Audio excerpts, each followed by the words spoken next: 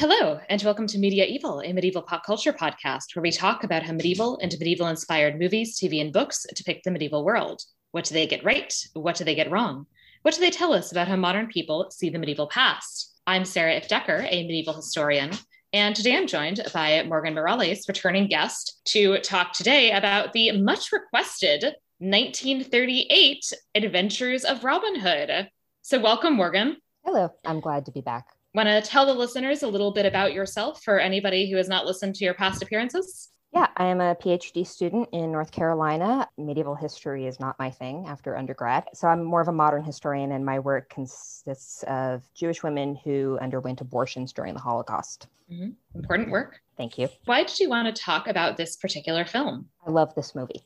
I have since childhood. So my mom and I got started watching classic movies when I was about 11 years old. I had the flu one weekend and she went to rent movies, and I think I probably expected her to pick whatever was on the new release wall back when we went to video stores and they were actual videos, to date myself a little bit. In the day. Yeah.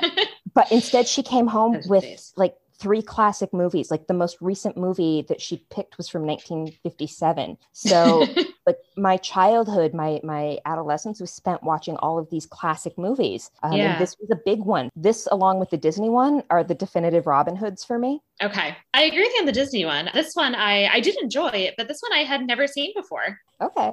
I actually have a poster of this one in my old room at my dad's house. Oh, okay. Nice. Yeah. So you have a long history with this movie, whereas, my history is very recent with this movie. Yeah, I think unless you're someone who's going out of their way to watch classic movies and to find classic movies, if you're a regular Turner Classic Movie watcher, which, I went to their film festival 3 years in a row, but unless you're one of those, it's an 83-year-old movie. As a medievalist, as everyone knows, I have covered many, many Robin Hoods, most of them terrible. And I do often end up having a little bit of Robin Hood fatigue. I figured, yeah. Well, because when you first asked for guest hosts, this was the movie I said, and that was over a year ago. Right. And I think that is because there were Robin Hoods that I'd already seen, and then I was like, all right, I guess I should cover this at some point. But I have not always felt the greatest enthusiasm about watching new Robin Hood films, with the exception of the 2018 one that was just seemed so ridiculous that I knew I had to see it and cover it relatively soon. And it was. After its appearance. And it was, exactly. Yeah. It met really all expectations. Yeah, I think you're only missing 2 now. After this one. Really? Yeah, so there's the 1922 silent one with Douglas Fairbanks. Okay. And then there is one from the 70s where Robin and Marian are older, and it's called Robin and Marian, and it has Sean Connery and Audrey Hepburn. Oh, that's right. Yes, I've heard. Yeah, that's been mentioned to me recently. So I am on the verge of Robin Hood completism. I think there's also a TV mini-series that somebody has recommended to me at some point, which I'll have to deal with. Hopefully this one wasn't a have to deal with situation. No, this I ended up, in fact, ultimately really enjoying. Yeah. And actually, when we get to the rating system, I'll kind of talk about one of the reasons why this is one of the top ones for me, one of the top Robin Hood adaptations. I look forward to talking about that too, because I also would say that this is one of the ones ultimately that I think I might like more. So we'll discuss. Mm-hmm. So The Adventures of Robin Hood stars Errol Flynn as Robin Hood. And Morgan, I know you have a lot of thoughts about the cast, and you can go ahead and share those as I mention people, since not being a big Turner Classics movie watcher, I don't know a lot about most of these people. That's fine. Happy to do it. This is where all of this, I don't want to say useless, but all of this, superfluous film trivia that lives in my head is going to come in handy. Yes. Okay, so Errol Flynn, Tasmanian devil, because from Tasmania and frankly quite devilish. Very, very charming. Not really a natural actor. He really overacts, but he's very genuine about it. Yeah. Which I think plays very well. And he got better at acting later in his career, but also a grade A creep who went on trial for statutory rape like twice, I think, in the 40s. And also a voyeur who had a bunch of cameras and peepholes and mirrors in his house. That makes the scene of his sneaking into Marianne's house a little less charming, unfortunately. Yeah. I'm glad I didn't know this when I was watching the movie. I mean, I didn't know it when I was watching. I think the first time I saw this, I was 12. So yeah. Olivia de Havilland as Maid Marian. Dame Olivia de Havilland, who managed to live until the age of 104, died just last July, after her 104th birthday. So she was the last surviving cast member of this movie. Probably best known for Gone with the Wind, but did 8 movies with Errol Flynn. Oh, huh. And this is like the 3rd or 4th, I think. They vary in quality. This is probably the best one. Their first movie together was a pirate movie called Captain Blood. That sounds fun. He's the dashing pirate. His name is Blood. As you do. Yes. He is a doctor before he's a pirate. Of course he is. She's the governor's daughter, and, adventure, high seas. Same director as this. It's very much indicative of what the studio system in the early days of film was. And it's a stock company, essentially, where the studio would decide, you're going to do this movie, you're going to do this movie. And if a pairing worked, they would just keep doing it, which is how these two ended up in 8 movies together. Not always as love interests. There's one where he plays the Earl of Essex, and Bette Davis is Queen Elizabeth I, and Olivia de Havilland is a lady in waiting. So they don't really have a whole lot to do together there. But still, they work together pretty much constantly. There were rumors that they were involved. She denied it, though she said that they loved each other. Nothing actually ever happened. Interesting. She also recently sued Ryan Murphy before she died, producer of American Horror Story. Ooh. He did a TV series called Feud, Betty and Joan, about Bette Davis and Joan Crawford, and Olivia de Havilland is a supporting character in it because she was really good friends with Bette Davis. Catherine Zeta-Jones played her, which was bad casting. But that's a weird choice. If you have one remaining person who is still alive, you might think maybe they should talk to that person so that they can be at least somewhat accurate about their story, but they didn't. So she took issue with how she was portrayed. Ryan Murphy's excuse was, well, she's old, we don't want to bother her. Catherine Zeta-Jones' excuse was, well, we were going to, but then the terrorist attack happened in Nice, France. Olivia de Havilland had lived in Paris since like late 1950s. Nice and Paris they're pretty far apart. Right. Yeah, no, I love the idea of like, well, I mean, France is dealing with a lot of terrorism right now. So clearly I can't bother this one person who happens to live in France. Yeah, it's essentially, so basically, I mean, my feeling on it is you just didn't want the little old lady telling you what was wrong about your story. Right. So you used terrorism as an excuse. Right. Yeah, so which is not a great look. She lost her lawsuit, and I understand it, but also I kind of respect that she went after their arrogance. Yeah, because they're not really obligated to talk to her or for her to approve the portrayal. Right. But honestly, kind of good for her for having some way of essentially publicly commenting on it, at least. Yeah. I will give one last note about Olivia de Havilland. Because of the way the studio system worked, if an actor refused a movie, then the studio could suspend their contract. But the time of suspension, hi Carmen, time of suspension would be added onto the contract. Other actors had complained about this, among them Bette Davis. Olivia de Havilland took Warner Brothers to court over the fact and got this practice stopped, which was cool. Yeah, it's one of the first wins. It's one of the first and major wins for labor practices for actors in the studio system. Today, it's called the de Havilland Law, and it's still in effect. So, her. That's awesome. Good for her. She did not work for 3 years after that. She got sort of blacklisted, right? But then she won 2 Oscars. I'm not 100% sure I've seen her in anything because I kind of refuse to see Gone with the Wind. Racist? Yeah, I've never seen it, and I feel like since I've never seen it, and now I know that it's kind of racist, I feel weird making the choice to see it. Oh, not kind of. It's racist. Yeah, okay. Having not seen it, my sense was at the very least that it definitely heavily glorified the antebellum South, which is something that you cannot do without being at least tacitly racist. So. Well, it also, I think more than that, does that with the postbellum period. It really glorifies the post-war period and how formerly enslaved people were treated. Like most of the formerly enslaved that worked at the plantation Terra choose to stay with the family as part of the family. Yeah. And that's why I'm not seeing Gone with the Wind. But I'm sure Olivia de Havilland is very good. She did get her first Oscar nomination for it. As I said, I'm sure she's a very good job playing a racist. We have Basil Rathbone as Guy of Gisborne. You know the image we have of Sherlock Holmes with the deerskin cap and the pipe? Yes, that is him. That is the one. That was the one casting thing I knew, was that I've never actually seen that Sherlock Holmes, but that I knew that that was what he was famous for. He did it 14 times over 7 years. Oh, wow. Also, just really kind of a fantastic actor and really commanding presence. I like Basil Rathbone. Yeah. Yeah, I thought he did a great job, and he plays this like very kind of villain role. And it's obviously he plays a villain, but it's also, you know, a very much like your kind of mustache twirling evil villain in a lot of ways. Yeah, and he does a good job with it and makes it feel almost in some moments a little bit nuanced for a character that isn't actually that nuanced, I don't think. And also, I think it's clear from the other things that he's done that he really must have a decent amount of range. Yeah, I think it's kind of the British system of coming up. Yeah. As opposed to, you know, the US at that point, the studio system. Yeah. We also have Claude Rains as King John. Claude Rains is fantastic. He's actually probably one of the best character actors to have ever been on film.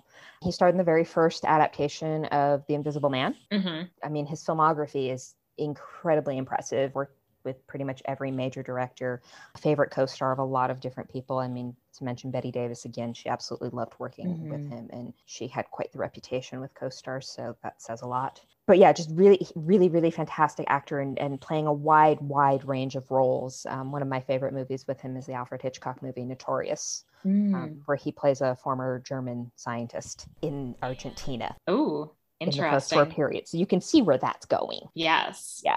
I found interesting that in a 1943 Phantom of the Opera film, he does play the Phantom. Yeah, it's not the most well-known of the classic Phantom of the Opera adaptations. That's the Lon Chaney silent one. But and he's good in it too. He seems like an interesting choice for that. Yeah, you kind of know when you go into a movie and you see Claude Rains, and it's usually like second or third billing. He's never the top billed guy. But you know that you're going to actually have something good in there. Yeah. And finally, somebody I've seen in something. He is also in Casablanca. He's the like police guy, right?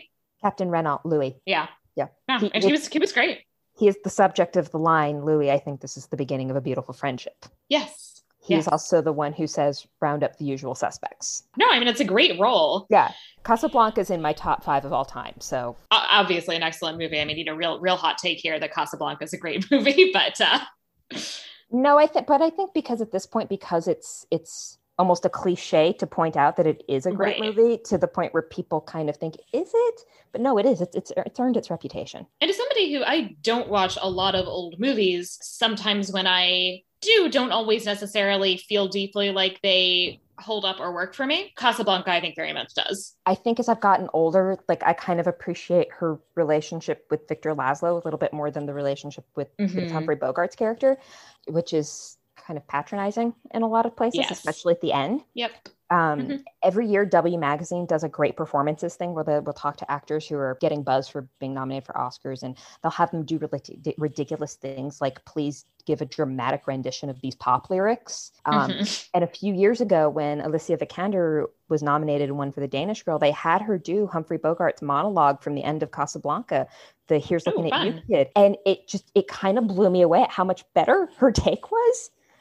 Because it wasn't as patronizing as his was. It was more like it felt like the relationship would have been more reciprocal, which was really fascinating to me. But I do think Casablanca has not only held up, but it's got some of the best dialogue in film. Oh, yeah, absolutely. So those are the people that I particularly made a note of as the people who, watching the film, really stuck out to me. But are there is there anyone else from the cast that you would like to make sure we talk about? I think we should probably mention that Alan Hale Jr., or Sr. rather, Alan Hale Sr. played Little John 3 different times over the span of 28 years. Really? Yes. And I am completely blanking. So he did it in the 22 silent film with Douglas Fairbanks.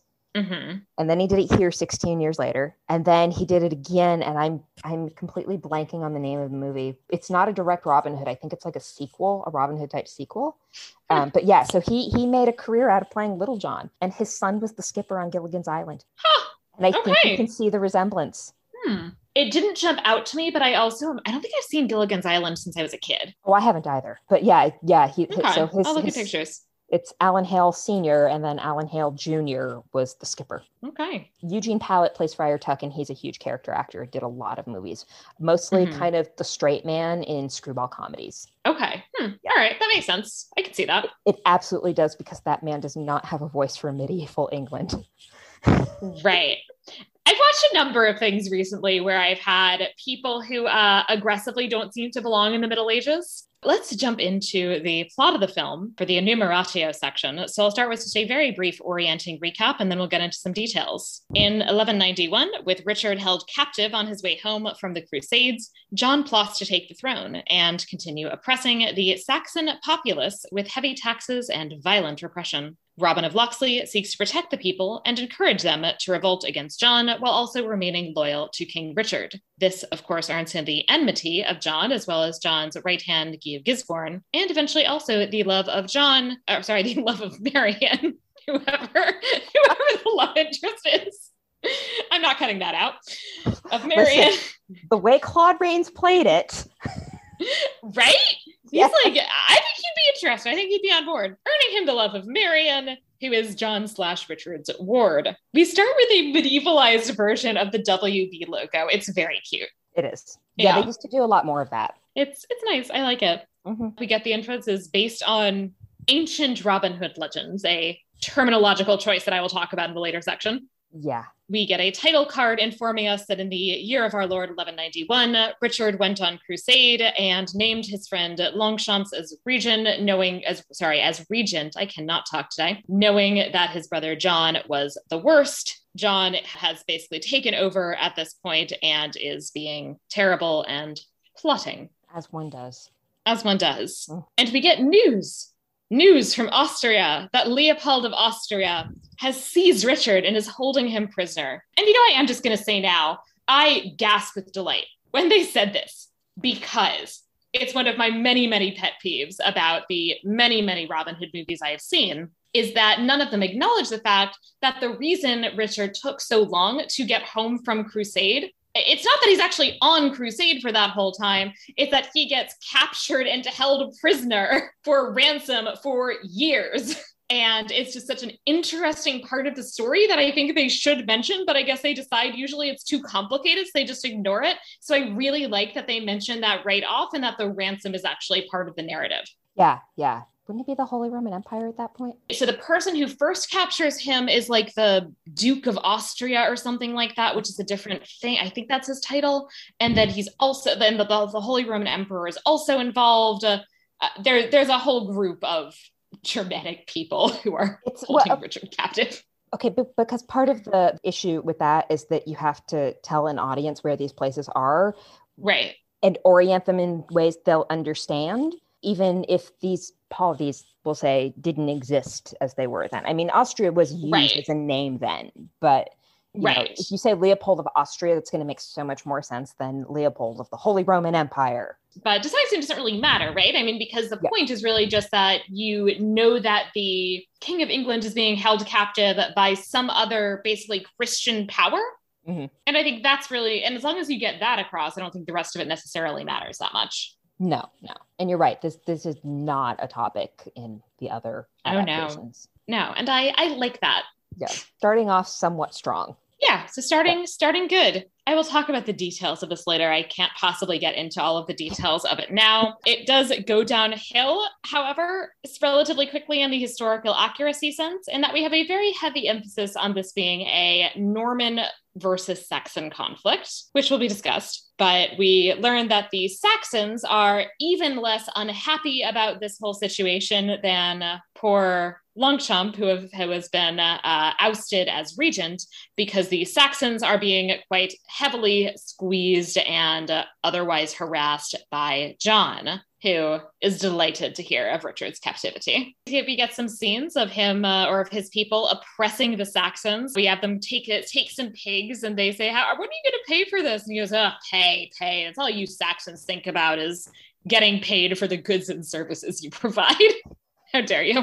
I mean, it's almost like wanting a $15 minimum wage. How dare they want sustenance? Pure socialism. Yeah. We also learned that freeborn people are being enslaved.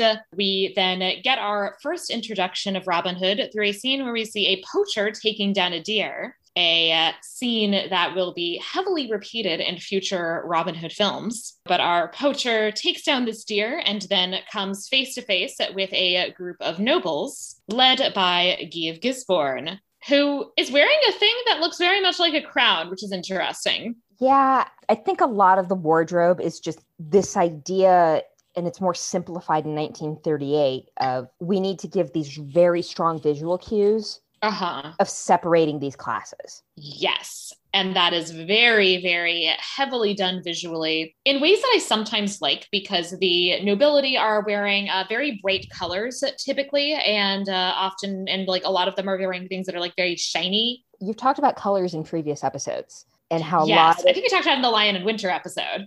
Yeah, I think so. But and how a lot of medieval depictions are very drab. Everyone's gray and sad. Yeah, when in fact the era had a lot of color. Mm-hmm. But the reason for this, my suspicion, is that this was a $2 million movie. That is a shit ton of movie in 1938. Money in it. And a lot of that presumably went to the fact that it is, as it says at the beginning, filmed in Technicolor. Right. And if I'm not mistaken, this was it might have been the most expensive Warner Brothers movie at that time. And a lot of it was based on the fact that it was in Technicolor, because that was not common at that point. Black and white was the norm. It would continue to be the norm for at least another 10 years. So showing off that Technicolor was really important for this movie. And you see it because it's I mean, the colors are gorgeous in it. Yeah, I mean, so it totally makes sense. Yeah, I mean, you got that Technicolor, use it, but the nobility in particular are very brightly colored, and the peasantry is often more brown, with the exception of Robin Hood's people. That Will Scarlet is aptly scarlet, and Robin and his top people have some, very prominent bright green. But when we see the vaguely oppressed peasants, they're sort of in brown typically. Right. Yeah, I actually really enjoy the color coding of Robin Hood and Will Scarlet. Yes. it's so wonderfully blatantly obvious. Right? Yeah. Yeah, it's like, all right, yeah, no, we're not going to mix them up. We're all good. Yeah. Guy of Gisborne is about to put this poor gentleman to death. Robin, however, arrives to rescue him and let him know that Richard will eventually be back and will fix everything. They confront Gisborne and manage to drive him away and threaten to shoot him. And our Saxon peasant poacher is very, very happy and swears loyalty to Robin Hood. That was quick and easy. Right? Like, I mean, yeah, he saved your life, but what else do you know about this guy? Right? Like, you just met him. Like, yeah, he could be a total dick other than this. Right. But I guess if somebody saves your life, you kind of feel like you owe him. Probably. And I actually like this in some ways, given that I find it very odd. So in Robin Hood, Prince of Thieves, the poacher is a little kid. Right. Or, like 10, 12, however old he is, but youngish. This kid doesn't even have the decency to tell his father, Little John, when Little John is fighting Robin Hood, hey, this is a guy who just saved your son's life. Yeah. Maybe don't kill him. Yeah. I mean, that movie was high on drama. Indeed. Like, how can we make this more dramatic than we ever thought possible? Christian Slater's your brother. It came up in the episode, but I hate that plotline. I hate that plotline very much. Well, it's not. Carmen agrees. Yeah. Yeah. Carmen, you think that's dumb too, don't you? Good kitty. She has good opinions about movies. We then are taken to Nottingham Castle, which is a stronghold of Guy of Gisborne. And by the way, so we do have the Sheriff of Nottingham in this movie, and he's kind of the sidekick to Guy of Gisborne, which is interesting and not what you usually see. Right. And really played for comic effect. Yeah, he's like the person who like makes dumb comments, basically. He makes dumb comments and he wears this little flower crown. Yeah, having a good time. And that actor played Mr. Collins in an adaptation of Pride and Prejudice, and you can absolutely see it. I can 100% see that. Yeah, that absolutely makes sense. So yes, we are in Nottingham Castle for a party. The castle is usually cold and miserable, but now it has new warmth because we have other people showing up. John has showed up for a big party. They are chatting about essentially what's going on and their duty as Normans, since they have a deep sense of their particular Norman as opposed to Saxon identity. It is their duty to preserve the realm by supporting King John. There's also a very good dog. We have an Irish wolfhound who is eating some scraps off the floor. Do you have a dog? Yep. Yep. I'm always in favor of dog acting. John says cheerily that this is what we Normans like: good food, good company, and a beautiful woman by my side. And John has this, initially it seems almost oddly flirtatious interaction with Marian, who is, I believe, his cousin, niece, cousin, something like supposedly. That.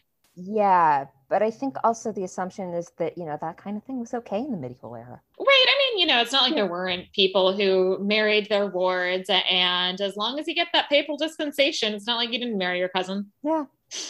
Ultimately, however, he is not, it seems, seeking Marian for himself, but is trying to wingman for Guy Gisborne. And he's not doing it particularly well. Right. He's trying to sell him, and Marian's basically like, I don't know, he's a Norman. I guess that's what he's supposed to be. Yeah. And John's like, but he's already in love with you. And she's like, I mean, and I don't know how old she's supposed to be at this point, but de Havilland would have been like 21 when they filmed it. Right. So really young from that perspective. Yeah. And, yeah, and I think that makes sense character-wise, that she'd be early 20s. Yeah, but Guy of Gisborne is clearly not. Oh, yeah, no. Yeah. Which also is not entirely out of the norm, especially for the nobility, that there would be these big age disparities between husband and wife. Right. But it certainly also explains why she's maybe not enthused. Because she does also, at this point, it's worth noting, at this point, she seems to like John just fine. Yeah. He's her uncle or whatever, and they get along. Yeah, she's, I think, depicted as being very comfortable within her environment. Yes, she's part of this Norman noble culture, and that's where she belongs, and these are her people. John is his family, and she seems to get on with him just fine, and she's certainly not enthused about Guy of Gisborne. She doesn't hate him or anything. Yeah. They start by trying to insist that the Saxons are going to not protest too much because so many have been hanged. And I like also that John comments that you shouldn't hang too many or there won't be any people left to work the fields. And I appreciate that, because that's also something that you see in medieval movies, are these people who are like, well, this village has been mildly annoying to me, so I'm just going to murder everyone in it. And if you murder that many people, you don't have anybody to work your fields or pay your taxes. Yeah, and that's actually a common theme throughout population control into the 20th century. Which is part of where my research is now going, is looking at population control. So yeah, it's common, and it's common everywhere. You need people to work the land, you need people to pay the taxes, you need revenue. Right. So the gratuitous mass murder of peasants is not something that really happened on that scale, and it's something that wouldn't really make sense to do for very good practical reasons, regardless of ethics. So I like that little detail. They are, however, aware that Robin of Locksley is their one remaining problem, since he is setting himself up as a protector of the people, and they have not been successful in capturing him, particularly due to his impressive archery skills. And then there he is! And he's got a deer! Casually strolls in with a deer over his shoulders. Which is, I guess, the referent for Men in Tights, is that it has a comedic version of this particular scene. Right. I would actually like to know the tight budget for this movie. Yeah. Because there's so many tights. There are a lot of tights, yes. It's really kind of glaring, and also the rhinestones on Robin Hood's sleeves. Yes, right? It's very fancy. He's very fancy for a man of the people. He is. And so that's the second costume that they designed for him. Errol Flynn did not like the first after they were shooting already, so they had to refilm a bunch of stuff in the new costume, and apparently this is the improvement, the rhinestones. Get a little flair. It is a little bit of flair. Yep. John thinks he is very cool. Yeah. He pops in, John's just like, you're a bold fellow. I like you. Gisborne seems to be less enthusiastic, as is Marian at this point. Marian is very much like, who is this jerk?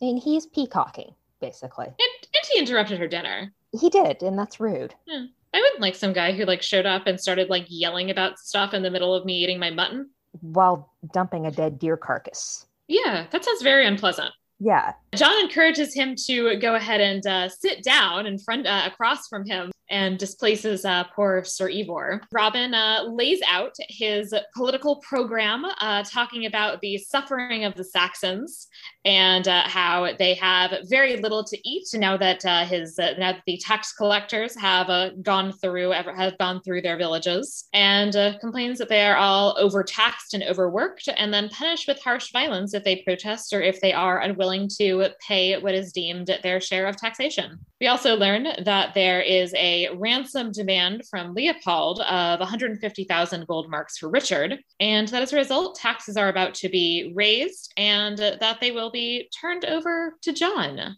And Robin is suspicious and suggests that perhaps they're really not planning on sending all that money to ransom Richard. Maybe they're just going to hold on to it and use it to help establish John's power base in England. That seems like a safe assumption. Yeah, seems about right. Yeah. He really is peacocking, right? Because he's kind of giving this whole political speech, and his positioning is so interesting too, right? Because he's leaning back in this fancy, I think actually probably aesthetically a bit late, probably more like 15th century, but be that as it may. He's leaning back in this very fancy looking wood chair while giving this whole dramatic speech and letting John know that his plan is to foment revolt and get these Saxons to rise up against their very much ethnically distinct Norman overlords. It is. Actually, it's one thing I caught while watching it this time is just this ethnic divide that they're forming here. I'm going to talk about that bit. Yeah. John at this point has, despite his deep liking for Robin Hood, has had enough. Somebody attacks from behind, and Robin manages to avoid that, and then basically like somersaults backwards in his chair. It's a fun fight scene. The choreography has him making a lot of use of the furniture. Yeah, the action in this movie helps, I think, pace it very well. Yeah, it's a movie that really, it doesn't feel, it's only an hour and 40 minutes, so especially given some things that I've watched recently, it's not overly long, but it also, I think, feels like it moves at a good clip. The director is Michael Curtiz, and he was very good at that kind of thing. Yeah. Also directed Casablanca, which is like an hour and 45 minutes or something. So he's really good at efficiently pacing his movies. Yeah, and it's in this fight scene in particular, I think is a good example of that. It has a lot of interesting things in it. It doesn't feel like it goes on too long, which I sometimes find to be the case with some fight scenes, that they seem like they last ages. Yeah. And this one seems like a reasonable length of time, and that it does a good job of showcasing Robin's skills in entertaining ways. Yeah. And also that he's not shy about just killing people. Yeah. I mean, it's the 1938 version of killing people, so... Well, yeah. So there's like no blood, right? Killing people means he like shoots an arrow into somebody's chest and they die instantly and rather quietly. Yeah, it's like, and then, no one can actually see me, but I kind of clutched my chest and leaned back on my couch. But yeah, it's this overly dramatic, with no blood. But yeah, and but yeah, he does actually pretty much just go ahead and start killing people really early on. He's fine with that. He does manage to escape, leaving Gisborne and everybody just like rather confused about the whole process. The guards do continue their pursuit, and Robin and his buddy, who he rescued earlier, who is, I believe, named Much the Miller. As you do. Yep. And Much the Miller is told to pass on the word to other Saxons and encourage them to rebel. Which we get this montage. And John, meanwhile, has proclaimed that in every village that this Saxon Locksley is an outlaw. So again, on this ethnic divide, it is interesting that Robin is presented as being part of this oppressed ethnic group, despite also being identified as a member of the nobility. Right. He hands over the death sentence to Gisborne, who promises to have him dangling within a week, which, as we shall see, is overly optimistic. Yeah. Unsurprisingly. The movie is called The Adventures of Robin Hood, not The Adventures of Guy of Gisborne. Right. Guy's not going to win, everybody. He's a bad Guy. Yep. Also, I have definitely made that terrible pun on a previous Robin Hood episode.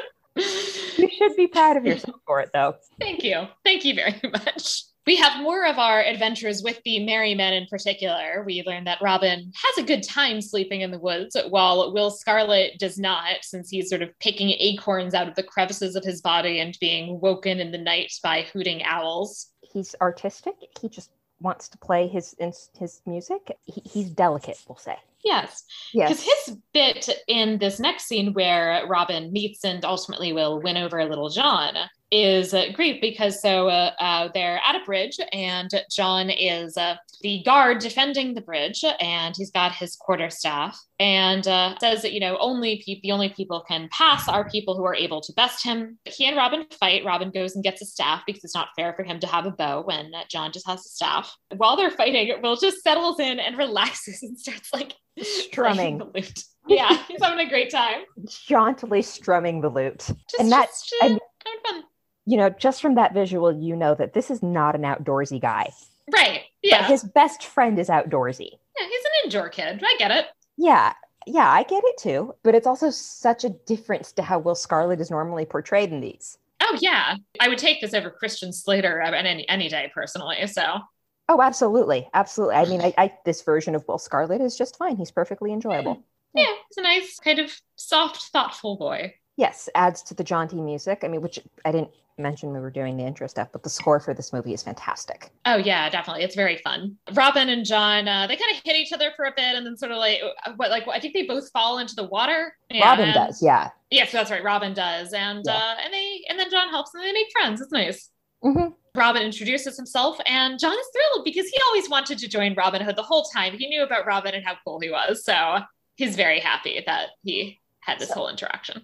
One thing I actually like about Robin just falling in the water and laughing it off, it could so easily be some like toxic masculinity bullshit of having his pride wounded at being bested when he's supposed to be the hero. But it's like, no, you're fun. I like you. Come hang out. And I also especially like that because that is an aspect of toxic masculinity that I think is arguably more modern than medieval. In that in the Middle Ages, there is, I think, this real emphasis in a lot of, and this isn't Robin Hood necessarily, but I'm thinking about courtly love literature and chivalric literature. There is this sense of the guy who beats you, you kind of like and respect them. Yeah, and they went into it trying to make it as fair a fight as possible. Mm-hmm.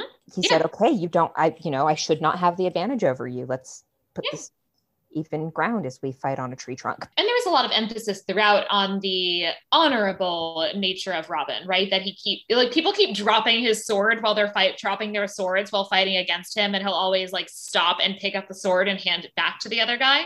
Yeah. So he really has a kind of deep sense of fairness that is emphasized and that he's kind of chill. He doesn't mind that he got bested. It's okay. Yeah. And it sets up nicely what the relationship is with Robin Hood and his merry men. Absolutely. And I think I guess this was what it is that a number of more recent adaptations introduce what I see as unnecessary tension into the relationships within the merry men that I think is to some extent there out of a attempt to distinguish them from one another a bit more or just add drama. And I don't think it needs to be there. Yeah, because I think in the more recent ones, the merry men are not merry. Yeah, exactly. They're hardened and miserable.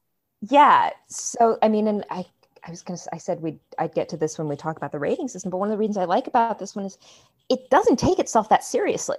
Yeah. This is meant to be a popcorn matinee movie. This is meant to, for you and your family, 1938, it's a Depression era audience. If you're going to spend the money to go to a movie, go have fun for an hour and 40 minutes.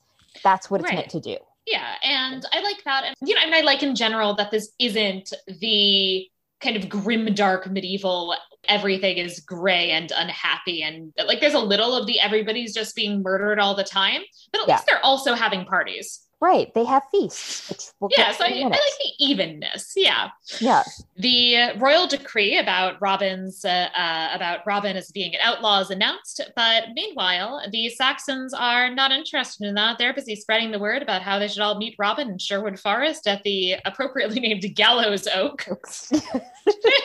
Which is very kind of a snarky touch, right? To gather and prepare for rebellion. Robin inspires them with a speech about all the suffering that they have experienced under John and asks them to swear to steal from the rich, but only to give to the poor, to fight against their oppressors, but always maintain loyalty to Richard, which is a constant feature throughout, that they have heavy loyalty to Richard. okay, he went off to the Crusades, got captured, but whatever.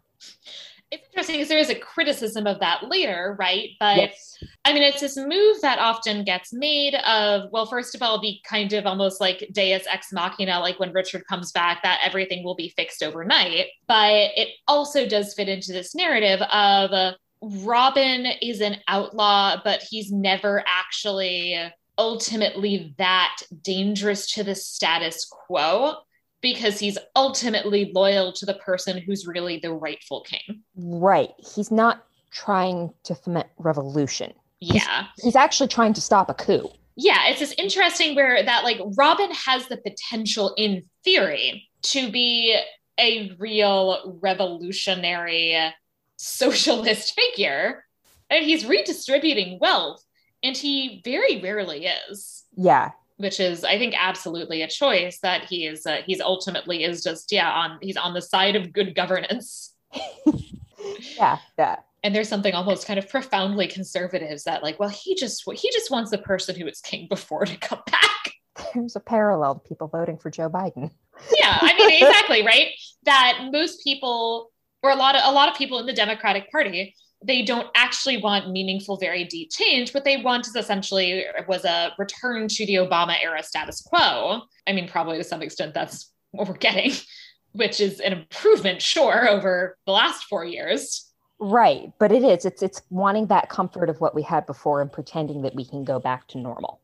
Right. And that's obviously better than deeply rapacious conservatism that hates the poor. Yes. But it's also not a real, he's also not making any real lasting change. Right.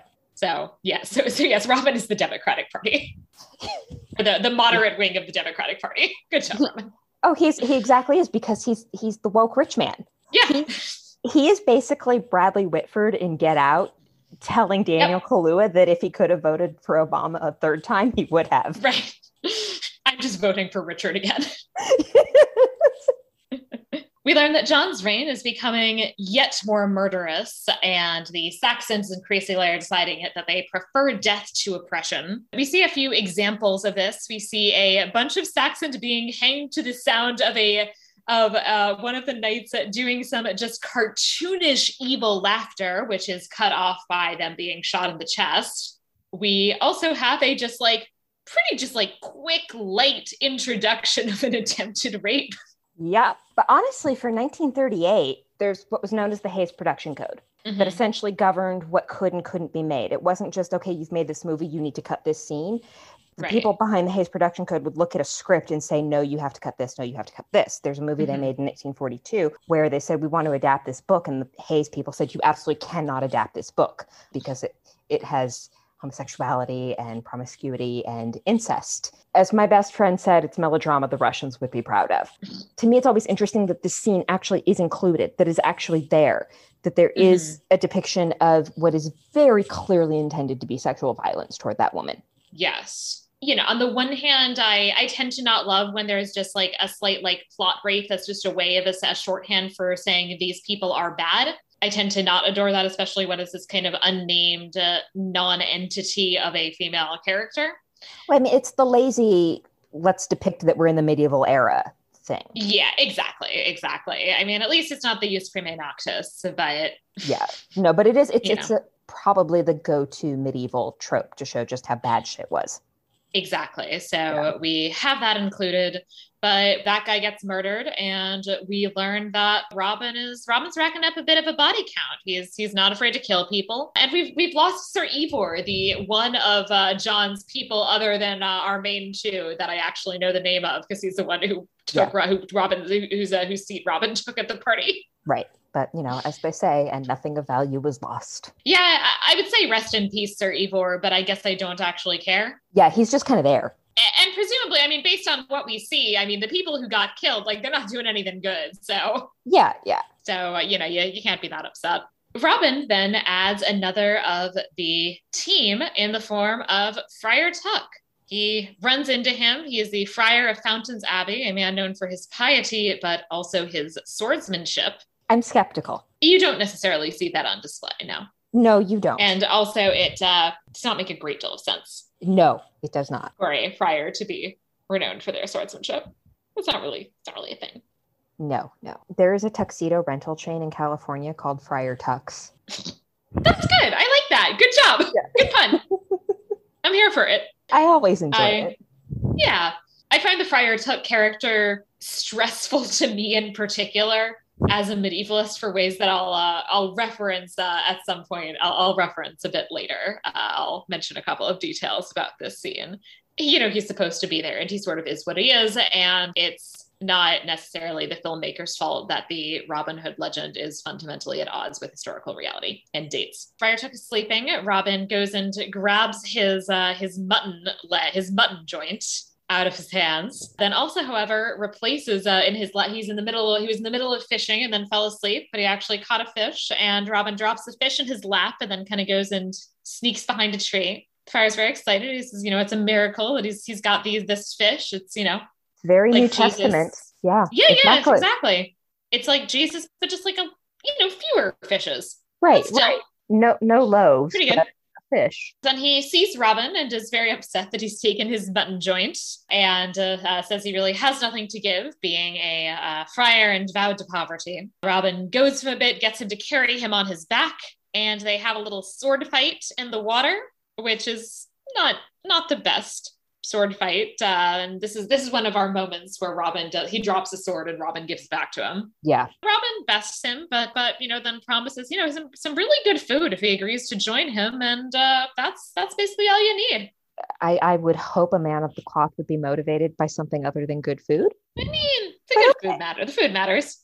It does. Also, they're in medieval England, so I don't think the food's probably that great. I don't know. Like, they actually probably, if they probably have decent, like, meat at least.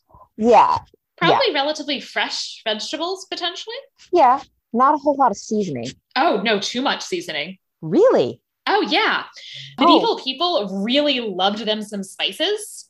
Okay. Yeah, so if anything, it's actually that they have combinations of spices that seem to us excessive and weird, as well as a lot of combinations of sweet and savory flavors that we also in some ways would today find weird. Okay. So it's a very highly spiced cuisine. Arguably, like, North African cuisine is potentially the closest to medieval European cuisine in terms of things that, are around. Food history is really interesting. Yes, it is.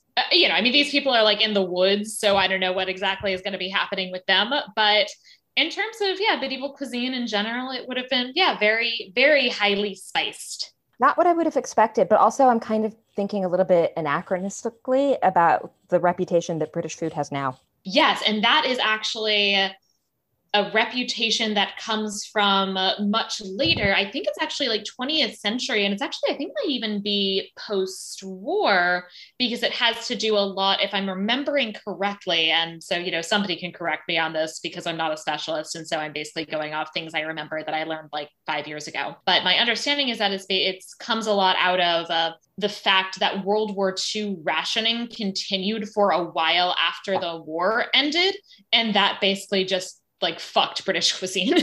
Yeah, I mean, well, on the continent as well, the rationing continued for a very, very long time. But yeah, definitely in Britain. There's a history professor here who begins a lecture by saying, I was born in 1941 and my father was killed on the Russian front, and I should probably be taller, but we didn't have enough milk growing up because it was rationed. This is how he introduces himself to students, which is pretty much how you find out that his father fought for the Wehrmacht. Right. Yeah. Right. Interesting. Yeah, but no, the rationing makes total sense. Yeah, so I believe that's the case in terms of that being where the reputation and to some extent reality of British food being bad. Right, because otherwise the food in England is all colonial carryovers. Right, yeah.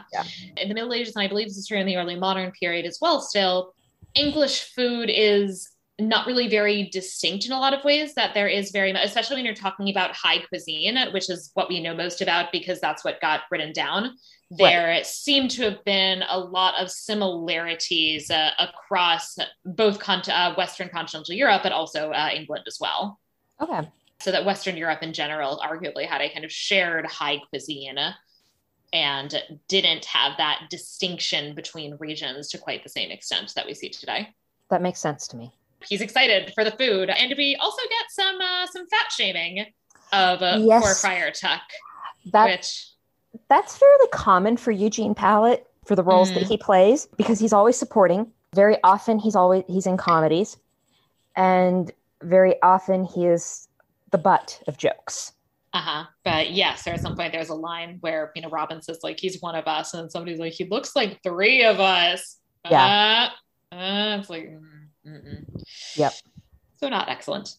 The merry men then set into motion a little plot to mess with Gisborne and collect on some collected taxation. They're climbing up into the trees. They've got these nice little kind of like leaf garlands that will double as both camouflage, but also as ropes to swing down from. It's very fun. It looks like they're having a good time. It's really acrobatic. Yeah, and it's all very well done. Like, it all looks very nice. Yeah.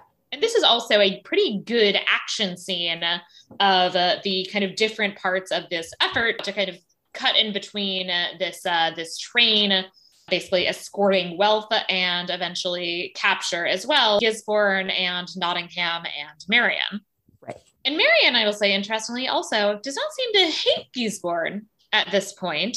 She lightly mocks him for the fact that he could not beat Robin at the party. Right. But it seems almost like a friendly mockery. I'm not sure she wants to marry him, but I don't think she hates him.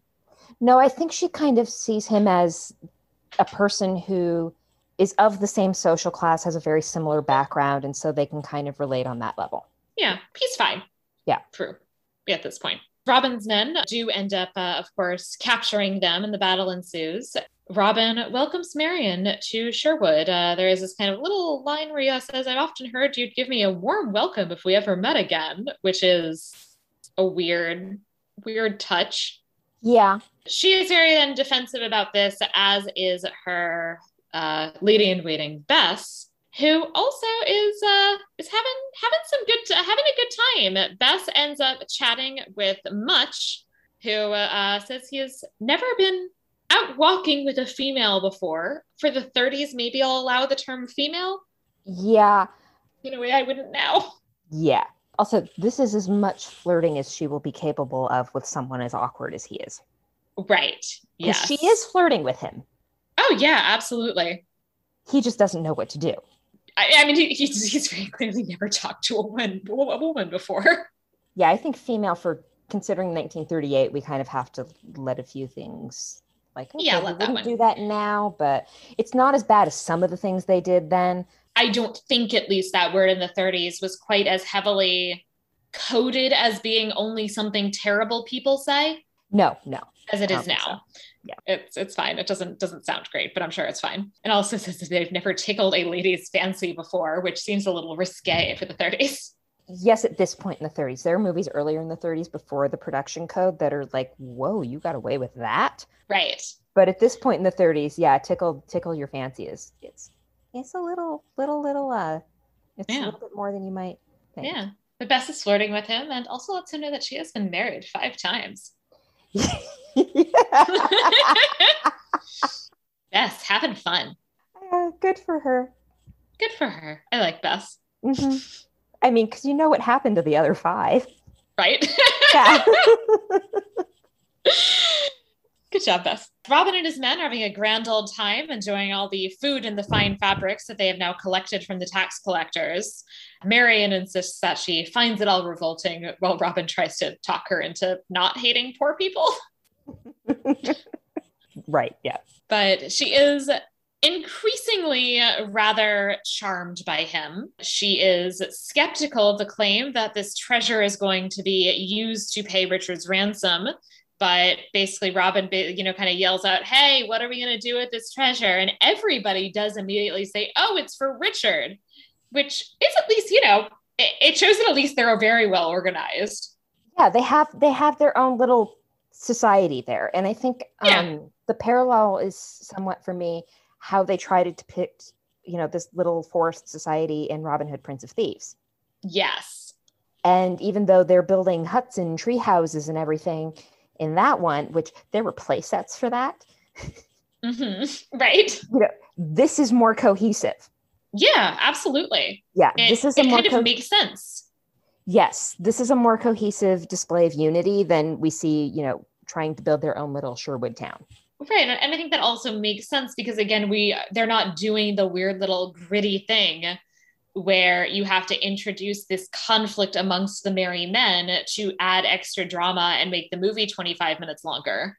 Right. And she takes Marion off to go and look at all the starving children. So she feels more sympathetic to them. Yeah, they're people. Yeah, they're people. They're hungry. Yes. So she's kind of warming up, but she finds it odd that he has made the choice to do all of this instead of living in comfort and security. So they're sort of bonding. I think this actually does a slightly better job than some other Robin Hoods of having them actually have a conversation where you can see them making a connection.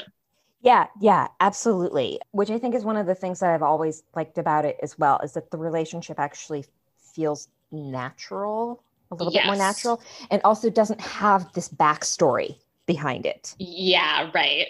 Which never really plays particularly well. The backstory usually feels like an excuse for not actually developing their relationship in the present. Yeah. So to actually have this scene that is based on a conversation. It's not just based on seeing each other across a room and, heart eyes and all of a sudden I'm in love with you, which is pretty common for this particular era of filmmaking. That easy love story is very much what happens in a lot of movies from this era. So the fact that they actually have a conversation and they start meeting on an ideological level. Right. And I like that they actually don't, or that she at least does not like him when they first meet. Yeah, she's very iffy about him. She just does not trust him at all. Which is that is accurate. That you probably shouldn't trust the guy who comes into your dining hall with a deer on his shoulders. Right? Yeah, I wouldn't like that guy. But so it actually kind of makes sense. They're bonding, and Guy and Nottingham have been stripped of their regular clothing and instead have been given some peasant rags and flower crowns. Yeah, one of them takes to that more than the other. Yes, Nottingham's having kind of a good time. He likes his flower crown. He likes his flower crown, which, it's very pretty. It is. Someone took time to make that. Yeah. Guy is not having a good time. Guy is very grumpy. Guy doesn't have a good time for the entire movie. Oh, no. Guy has never had fun in his life. That's probably true. Robin does ultimately keep all of the wealth, but eventually does let all of the people go. I mean, presumably a couple died in the battle at the outset, but all of the survivors, including our high-value prisoners, are to be freed. Marion gets a horse and an escort, whereas Guy and Nottingham are told that they can go home on foot and in what they are currently wearing. And Mutt also goes and joins the escort so that he can hang out with Bess, his new kind of girlfriend. I'm really here for that relationship. It's sweet. It's a very kind of, it's genuine, I think. Yeah, they seem to be having a nice time. They seem like nice people. It's a nice, sweet little side romance. Yeah, I'm on board. Mm-hmm. John is, of course, not pleased to learn that all of these taxes that they've collected have been lost, and even less that they made no progress whatsoever in terms of defeating Robin Hood in any way. No, he humiliated them. I mean, embarrassing and terrible. Absolutely, sending them home in that clothing and on foot is humiliating. Yes. And because we've already established that there is a sense of honor with Robin, I think that makes the humiliation that much of a absolutely big deal. So at this point, they come up with their cunning plan that they're going to attract him with an archery tournament at which Marion will present the golden arrow that they'll be giving as a prize. Seems like a waste of resources, but okay. Oh, absolutely. I mean, the archery tournament is obviously a very common motif. I find it unnecessarily elaborate and something that it obviously always does work or there wouldn't be a story, but it doesn't actually make sense to me that it would work. No, it doesn't. Also, I think that every Renaissance fair has designed what they look like based on this archery tournament in this movie. Absolutely, yes. Because this archery tournament looks like every Renaissance fair I've ever been to. It does. Yeah. Yeah. That's very much the vibe. Like 3 in 2 different states. So right. Yeah. I've been to a few. It's definitely, no, this is what they look like. I should have gone to the one in Germany. Oh yeah, that would be fun. I should have seen how the Germans do a Renaissance fair. Although they weren't calling it a Renaissance fair, they actually said Mittelalter, so the Middle Ages. Yeah, I've actually noticed that in Europe, that they're more likely to call them medieval festivals. Well, probably because they, let's hope they know the difference between the medieval era and the Renaissance, because the Renaissance fair here doesn't. Oh no, it does not. Robin, of course, however, does go to the archery tournament, which is an extremely stupid decision. Arrives dressed as an old man, got all of his friends. And I love that Marianne just immediately, like, there's just this look on her face, like she immediately knows it's him. Oh, yeah. Yeah. Because he just looks like himself. Okay, because they keep calling him, like, that, like, old man, like, or that, like, oh no, the tinker. The tinker, or whatever. Right. But it's like, he just has a different, like, jacket. That's his entire disguise. Yeah, it's just a different outfit, but the same swagger. Yeah. And also the same, like, face. Right. So this is when I mentioned earlier that I think Erflin, he overacts. He chews the scenery, but he's very genuine about it. Mm-hmm. To the point where it's charming and you just go along with it. And I think that is very much on display in this scene. He's charming. It's very fun. It's a fun scene. Marianne is watching, intrigued as she sees Robin.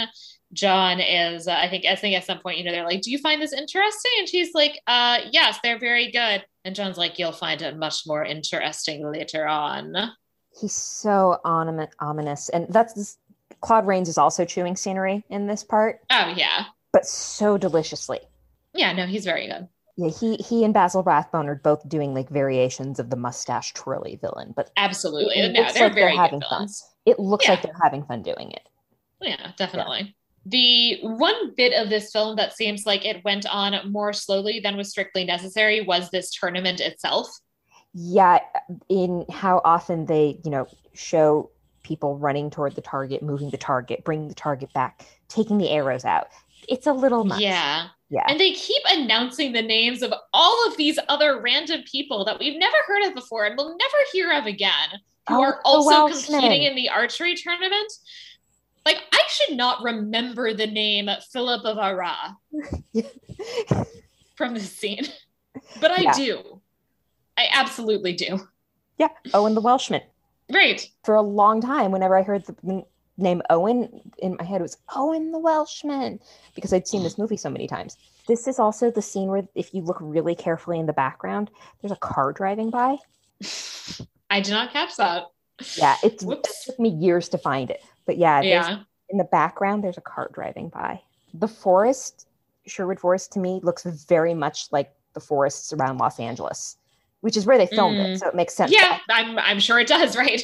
As a Southern California person, that to me is, yeah, I know that. That's LA.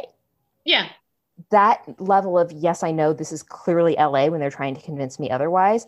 The only other movie that's happened in was very, very recently. And it was Promising Young Woman with Carey Mulligan, where they tried to convince me that Los Angeles was Ohio. Nope. The guards are closing in, and John's like, oh, do you think Robin notices? And I'm watching, so I'm like, I hope he does. They're not subtle. They're really not. And we're led to believe he is not stupid. And I also find it fun that Nottingham, who is stupid, is in the midst of all of this. He's just getting really into the tournament and, seeing the shots, and he's like, I don't know. I don't think Robin can do it. I'll bet you like 100 marks that Philip of Arras is gonna pull it off. Yeah. It's funny. I mean, because it's not what we're used to seeing from the Sheriff of Nottingham. So I'm more than happy to laugh at his expense. Yeah, definitely. And I do think it is an interesting choice that they make to emphasize Guy of Gisborne as this primary antagonist and really make Nottingham into this minor character. Mm-hmm. And it's interesting because thinking about, for example, like the role that Gisborne plays in going back to like the poaching scene, there are almost like word for word bits for that get adapted that are then put in the mouth of our various sheriffs of Nottingham in Prince of Thieves and Men in Tights. Yeah, I think that you can really see in this movie where a lot of our conventions about Robin Hood on film have come from. Absolutely. which is one of the reasons I think it's worth watching, to see where it started and to see how it was done well. Yes. Robin is ultimately arrested and is tried, such as it is, and the charges are read out, your treason, your robbery, whatever. She also says, haven't you forgotten a count or two? Isn't it illegal now to be loyal to the king and to care about people? It's illegal to be a nice guy now, right? It's like, so he's definitely the moderate Democrat in his politics, but his rhetoric is Bernie bro. Oh, yeah. He announces that Robin is to be hanged, to which Robin goes, I'm sure you think this sentence extremely lenient. Thank you.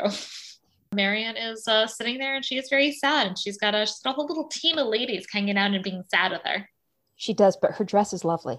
It is. It's a very nice dress. Also, this is the most women we ever have in this movie. Yes, it is, which is actually something I'm going to talk about later in terms of some spaces that are oddly male. But this is our kind of one moment where like Marian's got like a bunch of lady friends who are all hanging out and watching Robin be put on trial. Mm-hmm. So Marian knows that Bess is dating Much. The fact that his name is Much, I find anxiety producing. I've had a very long day. And tells her to help send a message, which she, in order to do so, arrives at the Saracen's Head Tavern, which, is a name choice. It's not necessarily inaccurate. I did a little digging. I think there's at least some possibility that taverns with that sort of name might have gone back to this period. They certainly exist a bit later. So it's not necessarily inaccurate to the period, but it is a choice, which I think just given its unpleasantness and racism, a film being made now might have not chosen that particular tavern name. Yeah, I don't know if it would have tracked as being racist in 1938. Yeah, I imagine it didn't. Yeah. But now it's a much sure. Like Gone with the Wind was not considered racist in 1939. Right. Yeah. Right. They were wrong. They were incorrect on that one. And also on this. Yes. This is not great. This is the more mild, but also you have to kind of, count on people knowing what a Saracen is. I don't know. My gut for what counts as general knowledge from medieval history has been completely lost at this point. So yeah, I don't think Saracen is that widely known. I mean, no. I mean, my gauge is not great either, just because I tend to know a little bit more than average, being a historian, though not being of that era. Right. History. The most common use of Saracen I can think of right now is that there's a character on Friday Night Lights with the last name Saracen. Huh. That's interesting. A white boy from Texas, but. Wonder if I got that.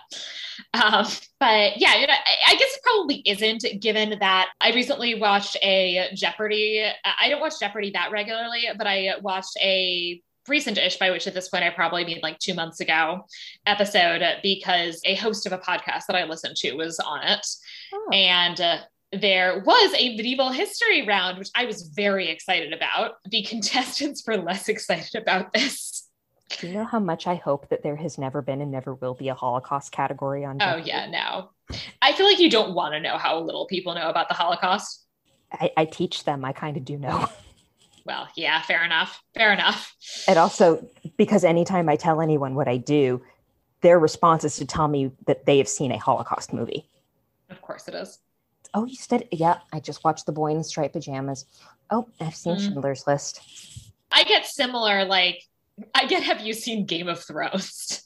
It's a medievalist. Or sometimes some comments about the Vikings that make me have to try and parse if that person's likely to be a white supremacist. I didn't used to think that was going to be a problem for me. Right. And then things kind of changed. Uh-huh. So when I teach, I sit at my desk, and if you look over my shoulder, there's a little black dot that's actually a needlepoint that says "fuck Nazis." Great. And I sometimes worry, can my students see that? It's a little vulgar. And I thought, wow, that really shouldn't be a controversial opinion. Right? Yeah. Yeah. Yeah. Jerry Regal made it for me. It's great. I like it. It's great. Yeah. But yeah, Saracen's on Jeopardy. Yes, that's right. Oh, yes. So there was a question that was, I can't remember exactly how the question was phrased, but the answer was Saladin and Richard the Lionheart, and no one knew it. You would hope they'd at least seen Robin Hood. Exactly. That's why I was so surprised. I thought that might be approaching common knowledge, and apparently I was wrong. I mean, I would think Richard the Lionheart, maybe. I'm not so sure about Saladin. Right. I don't know, but I don't know. I sort of feel like people have seen like two Crusade. I don't know, because he's like in all the Crusade movies. But what if, because he's Muslim, they don't bother learning his name? Yeah.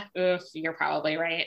Yeah, I'm sure that's it. Yep. So, I mean, they either don't bother learning his name or they just assume the Muslim guy is named Muhammad. Yeah. Yeah. I think that was the one that nobody even bothered trying to answer, but in general, it was nobody acquitted themselves particularly well in the medieval history round. That's too bad. Yeah. It's one of the rare moments where I'm like, I should be on Jeopardy. They should go ahead. I actually applied to be on Teenage Jeopardy when I was a teenager. Oh, nice. I know a lot of people who have been on Jeopardy as adults, like recently-ish. Yeah, they didn't call when I was a teenager. I was kind of bummed about it.